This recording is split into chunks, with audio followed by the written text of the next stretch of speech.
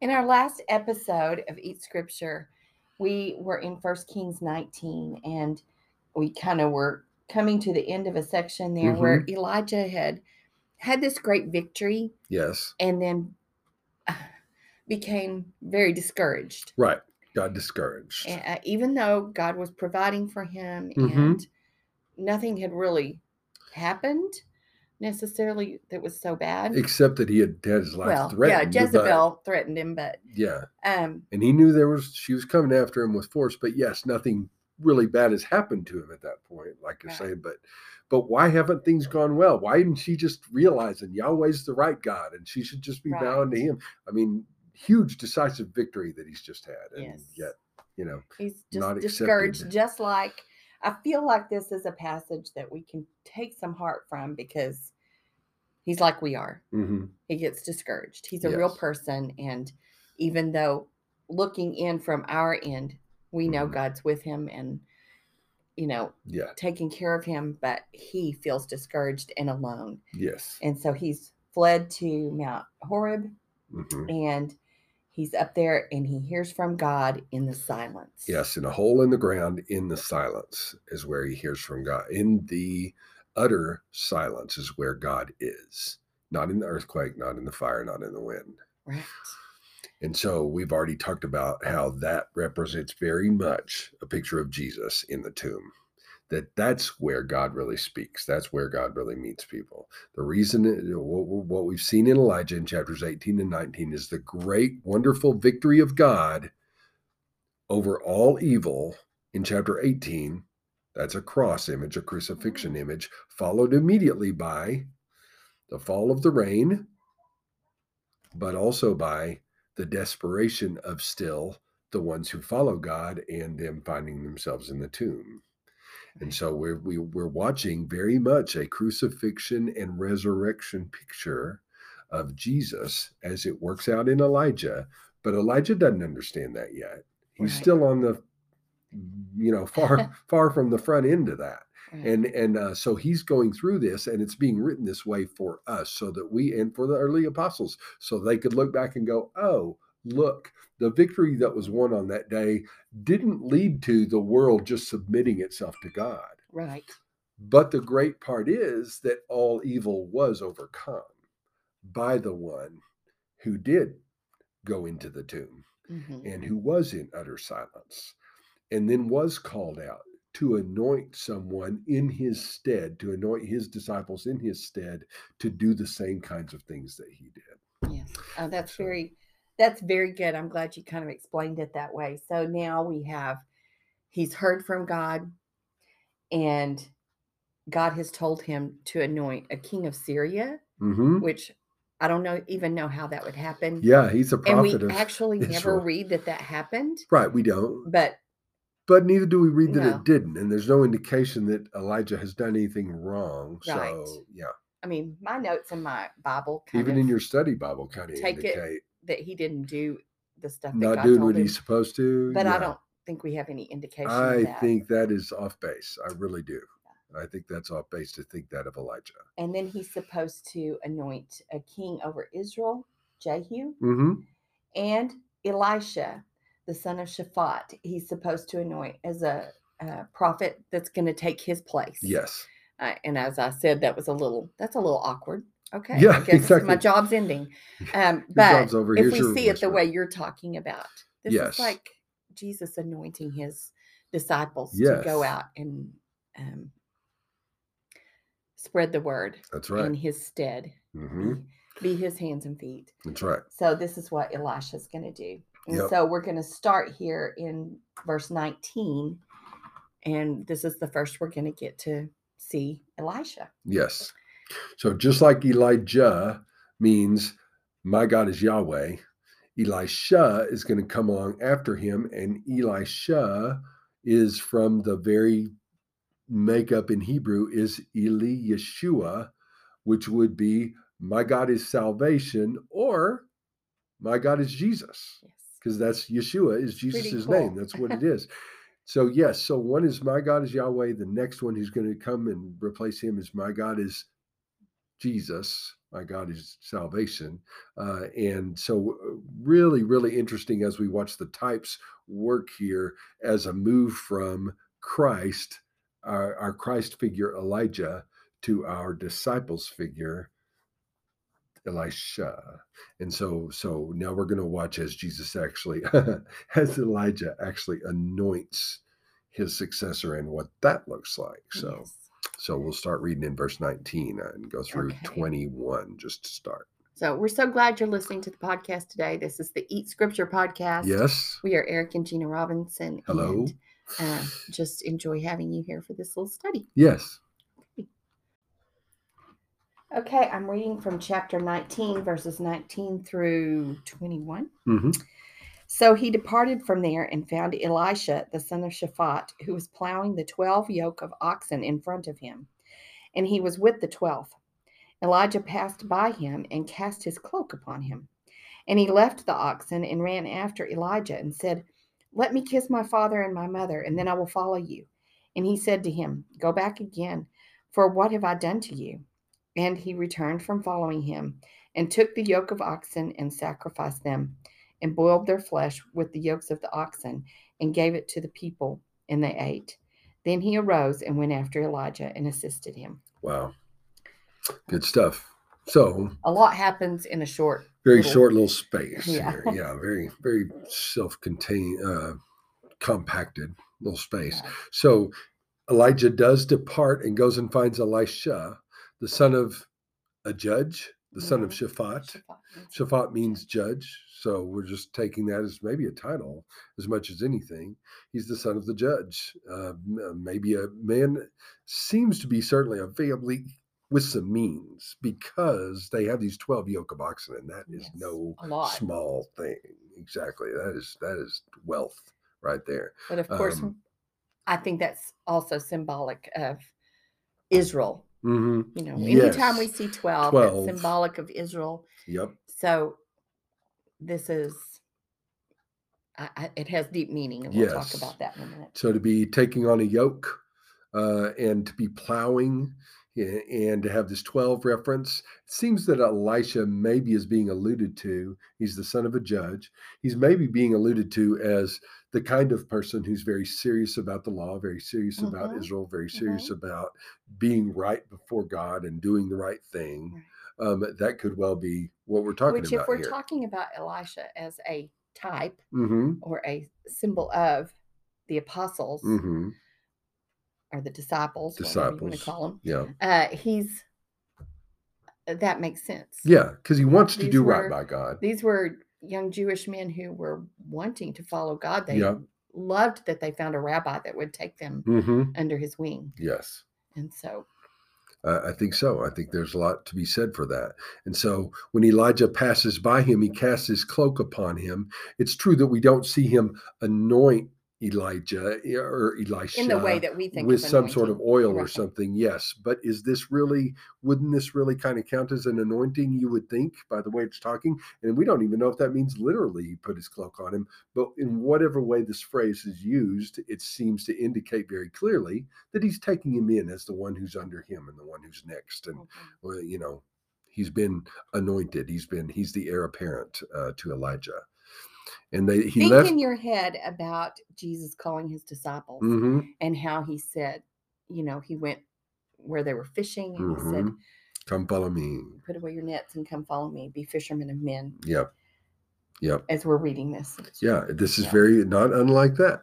And so Elijah, he leaves the oxen. Elisha does, and runs after Elijah. But he also says there in verse 20, "Let me kiss my father and mother, and then I will follow you."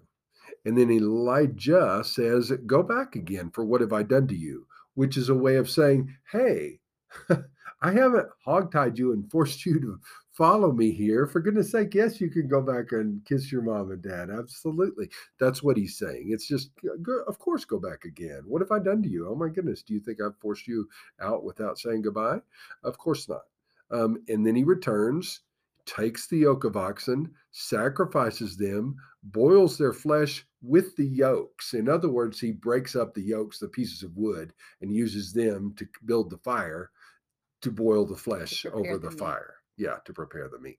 And That's a then lot of gave it to food. the people, which would be a lot of food. This is a gigantic 12 feast. oxen.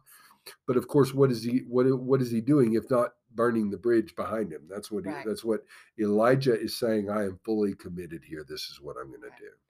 The way And he has made a living is over. yes. He is following in faith here. Now, this reminds us very much of Luke 9:61 and 62, where Jesus tells somebody to follow him and they say, hey, let me go say farewell to my parents. And Jesus says, anyone who puts his hand back to the plow after being called forward is not fit for the kingdom of God. Which is interesting that he uses the word plow there. Exactly. It's He a plow obviously reference. was referencing And this it's a story. farewell to mom and dad. This Right. obviously he's referencing this story. But Jesus says not to. Yeah, Jesus do says, this. oh, you want to go back and say farewell to your parents? That's like putting your hand back to the plow. And the point Jesus is making, I'm convinced, is this is how different it is to follow me, even than it was for Elisha to follow Elijah.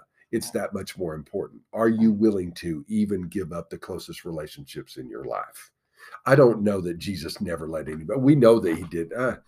For goodness sake, he's let people say goodbye to their parents before. There, you can't convince me that Jesus never let anybody say goodbye to their parents. That's not what he's about. He was making about how serious this commitment The seriousness of the commitment, even greater than making a commitment to Elijah, is making a commitment to me. Jesus is trying to say that's what everybody would have in their head, and certainly Elisha he's not aware of what that means in Jesus's day, but he is taking his commitment very seriously here because he's burning his bridges behind him. Right. He doesn't have a chance to go back to the plow. There's nothing left for him there. He's saying, I'm done with this life. I've been called to a new life. And that's what he's doing. And in that way, he represents the disciples. Yes. Later on, he becomes a type of the disciples who will follow with full commitment. And also with this reference of the yoke, we kind of think of Matthew 11:29. Take my yoke upon you and learn from me, for I am gentle and lowly in heart, and you will find rest for your souls. Yes. For my yoke is easy and my burden is light. So he's telling them, he's taking them away from the yoke of legalism, servitude, legalism, and he's giving them a lighter yoke. Yeah. With himself. And I think that's what's happening here too, especially with that mention of the 12. Yes, the 12. And, just maybe that this is a good Jewish family and young man who's son of a judge. Yes, following the law. Law.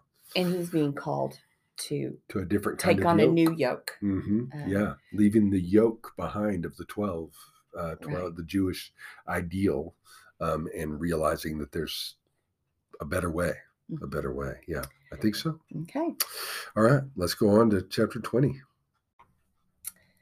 Well, since we are getting close to the end of our time, we're just going to do a small little piece here to set up this next section. Okay. And so I think I'll read verses 13 through 15, and we can talk about that a little bit. And behold, a prophet came near to Ahab, king of Israel, and said, Thus says the Lord, have you seen all this great multitude? Behold, I will give it into your hands this day, and you shall know that I am the Lord. And Ahab said, By whom? He said, Thus says the Lord, by the servants of the governors of the districts. Then he said, Who shall begin the battle? He answered, You. Then he mustered the servants of the governors of the districts, and they were 232. And after he mustered all the people of Israel, 7,000. Okay. This is how it starts. There's some interesting pieces in here. You're right that we have to go over and talk about just a little bit. First of all, right as he's decided to go to battle, he's going to go war against Ben-Hadad. This prophet, this unnamed prophet, comes to him. We don't know who this was. Yes, exactly. We have no idea. We've already seen unnamed prophets come in Kings, and here we have another one, an unnamed prophet. Which in this whole section that we're going through right now, we're going to see we're a lot about of to that. see several of those. Yeah. Yep, exactly.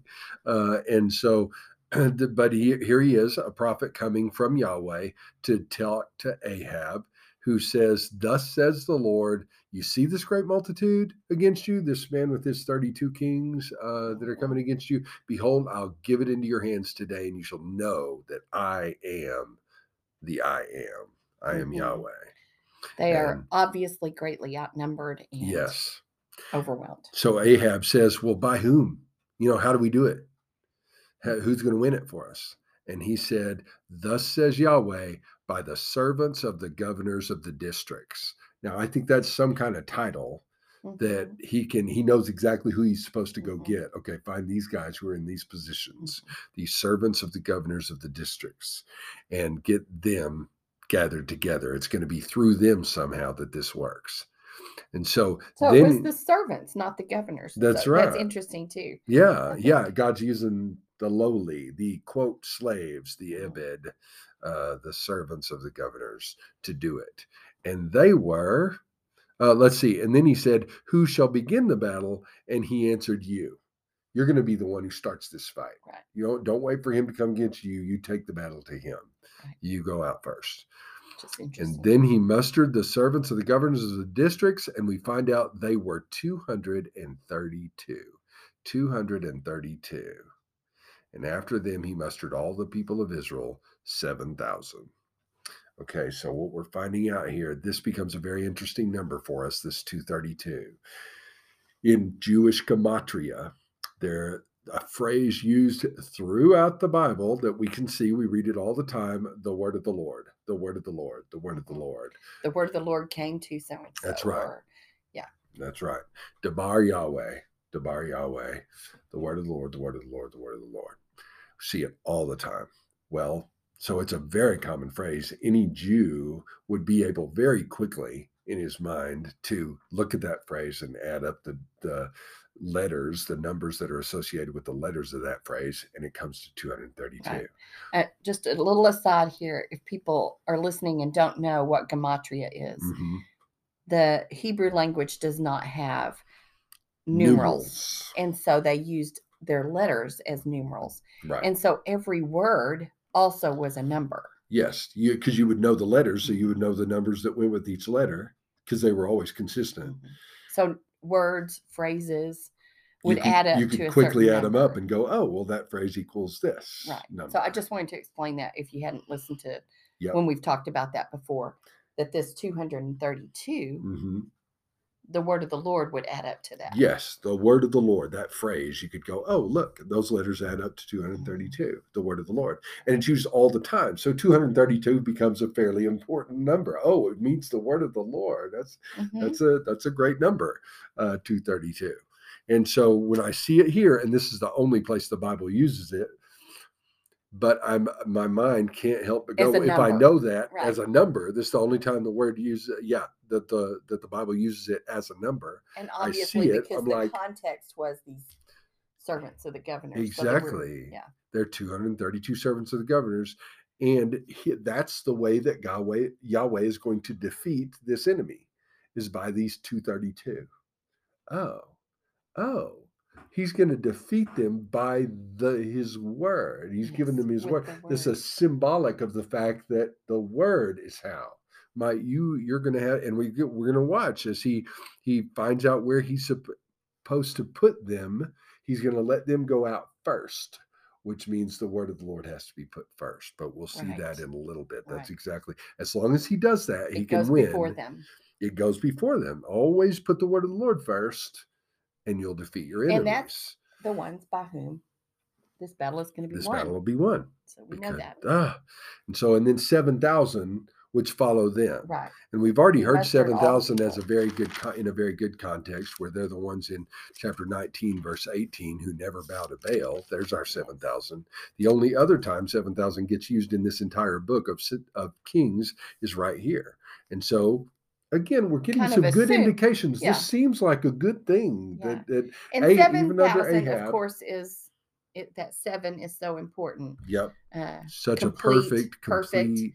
And so he's using that number here. Yep. There's a complete number of people. A perfect number. Who are going to go out. The number that God will use to defeat your enemies. Right. And so that's what Ahab is going out with that. This sounds really good so far. God is really trying to get Ahab to listen to him and to come, submit to him and just go my way, and this can go well. Right. And this is also, Ahab will know that Yahweh is God. That Yahweh, yes. This should teach Ahab, you will see by today that Right. I'm the God you have to Right. listen to. So really, the Um, grace that God is extending here to Ahab to give yes, him another chance. He just yes. keeps giving him Giving, chances trying to get him on board with him. Yep, to come exactly. back. So anyway, that's setting up this next part that we'll continue talking about next time. That's awesome. Awesome, which is a great setup. So here we go.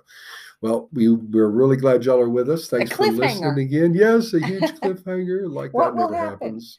But boy, come back or read ahead or something. But we'll talk more Yeah. about it next time. And so hope you have a great day, great few days. We'll be talking to you soon. God bless everybody. So I'm reading in chapter 20, verses 1 through 12. Ben-Hadad, the king of Syria, gathered all his army together. 32 kings were with him, and horses and chariots. And he went up and closed in on Samaria and fought against it. And he sent messengers into the city to Ahab, king of Israel, and said to him, Thus says Ben-Hadad, Your silver and your gold are mine, your best wives and your children are also mine. And the king of Israel answered, As you say, my lord, O king, I am yours, and all that I have. The messengers came again and said, Thus says Ben-Hadad, I sent to you, saying, Deliver to me your silver and your gold, your wives and your children. Nevertheless, I will send my servants to you tomorrow about this time, and they will search your house and the house of your servants, and lay hands on whatever pleases you, and take it away. Then the king of Israel called all the elders of the land and said, Mark now and see how this man is seeking trouble, for he sent to me for my wives and my children, and for my silver and my gold, and I did not refuse him. And all the elders and all the people said to him, Do not listen or consent. So he said to the messengers of Ben-Hadad, Tell my lord the king, all that you first demanded of your servant I will do, but this thing I cannot do. And the messengers departed and brought him word again. Ben-Hadad sent to him and said, The gods do so to me, and more also, if the dust of Samaria shall suffice for handfuls for all the people who follow me. I'm sorry. And the king of Israel answered, Tell him, let not him who straps on his armor boast himself as he who takes it off. When Ben-Hadad heard this message, as he was drinking with the kings in the booths, he said to his men, Take your positions. And they took their positions against the city. Woo! Okay. This is really. I'm kind of reading this as text. This is quite the demand going on. This is Ben-Hadad, king of Syria, and he's come against Israel with a large force. 32, it says 32 kings, the word 32 kings. Mm-hmm. Now, they're probably not kings like he's a king. Maybe king, like heads of big families or under him like, somehow. Yeah. I think. I don't think we are at all talking about like 32 different nations, not even close, that have aligned with him to go against Israel. That's not what we're talking about, I don't think. Much more like heads of areas, heads of families, regions, whatever it is, something. Like governors or something. Right. Which even still, that's a lot. It's a lot. It's a lot. And that's what we should see, that it's a major force that's coming against Israel. And then he makes a demand of Ahab, that Ahab needs to give him the silver, gold that you have. Your best wives and children also are mine. And at that, Ahab doesn't refuse, which you're like, okay, you're already having a problem with him. Oh my gosh. I mean, how much is he willing to give over? Even members of his own household, he's willing to hand over to Ben-Hadad. And then Ben-Hadad sends word to him again and says, okay, I know what I said before, but here's the thing. My servants are coming. I just don't want what you send me. My servants are coming, and they're going to go through all your stuff and all your palace and all your people, and they're going to pick the ones that get to come back. That's how this is going to work. And Ahab is like, wait. That's just too much. I'm not going to do that. I can do the first thing you said, but not with that. Your servant's coming in and picking everything, picking and choosing. That's not how it's going to work. So maybe Ahab already had an idea. Okay, I'll send him some ladies. I'll send him some, whatever. Who knows? I don't know how this worked, but I know that Ahab is definitely not willing to go this far. I kind of get the feeling he really wasn't willing to send anything, but he said But he was trying to trying to just, buy some time. yeah, probably. Who knows? I mean, Ahab he's out for himself. So he's trying to figure a way to make this work. But when Ben-Hadad says this, he's like, nope, it won't work that way. He goes to his own advisors and says, this is what I'm being told by this other king. And they're like, nope, you're right to draw the line in the sand here. Don't do it. Right. So he just sends back word that says, hey, let not him who straps on his armor boast himself as he who takes it off. So the guy who's going out to the battle boasting might not be the one who comes back boasting. So be careful what you're saying, man. We're going to battle now. We'll see who wins this thing. And so that's when Ben-Hadad receives that word back, and he says, okay, guys, strap it on. Go get in your positions. We're going to war. Yeah. Yeah. So right now we're like watching Ahab. We know Ahab already is not a good guy, but we're watching him right now going, I wouldn't like that demand either. Right. That wouldn't be so even though I don't really like Ahab, but boy, I can see how he's been put in a bad position here. And this is not, Israel shouldn't have to put up with this kind of evil either. Right. These are neither one good kings. Yeah, exactly. And I think it's important to note that this is going on. Like we've just had this whole story about Elijah and what's going on with him and Elisha. But at the same time, this is going on in Israel with Ahab. Right. And so during this time, so we haven't had these other kings anointed yet. And this is what's going on with the kings of Syria and Israel right now. Correct. So we were told about, like you just said, the anointing of the kings that's going to come. We were told about that in chapter 19, but we haven't reached that yet. Now we're getting to where this is where King stops for a moment and gives me a very close-up look on Ahab and his reign and the kind of things that he's doing that has led to his judgment and his ultimate removal. Right. So it's not a timeline like, okay, well, this happened with Elisha, and then this. I think it's probably going on at the same time. I think it is too. I think it's probably going on while Elijah has been going to Horeb and all this stuff. Of these things, whatever's happening. Yeah, we don't know how many multiple years are things passing, happening. But there are definitely at least a few years going to pass here. I think that could be confusing. It will be. We're used to reading things in the West in linear. Strict linear sequence. But this is not a newspaper. Right. It's not that kind of journalism. Right. It's very different. So like you're saying, I know Ahab is already bad and he's gone off the rails. I know that. And Jezebel and where she's led him and where she's led the nation. I get all that. So I get all the way up to the end of 19, and I've seen Elijah and what Elijah's been told, and how Elijah is called to anoint new kings, and this is going on.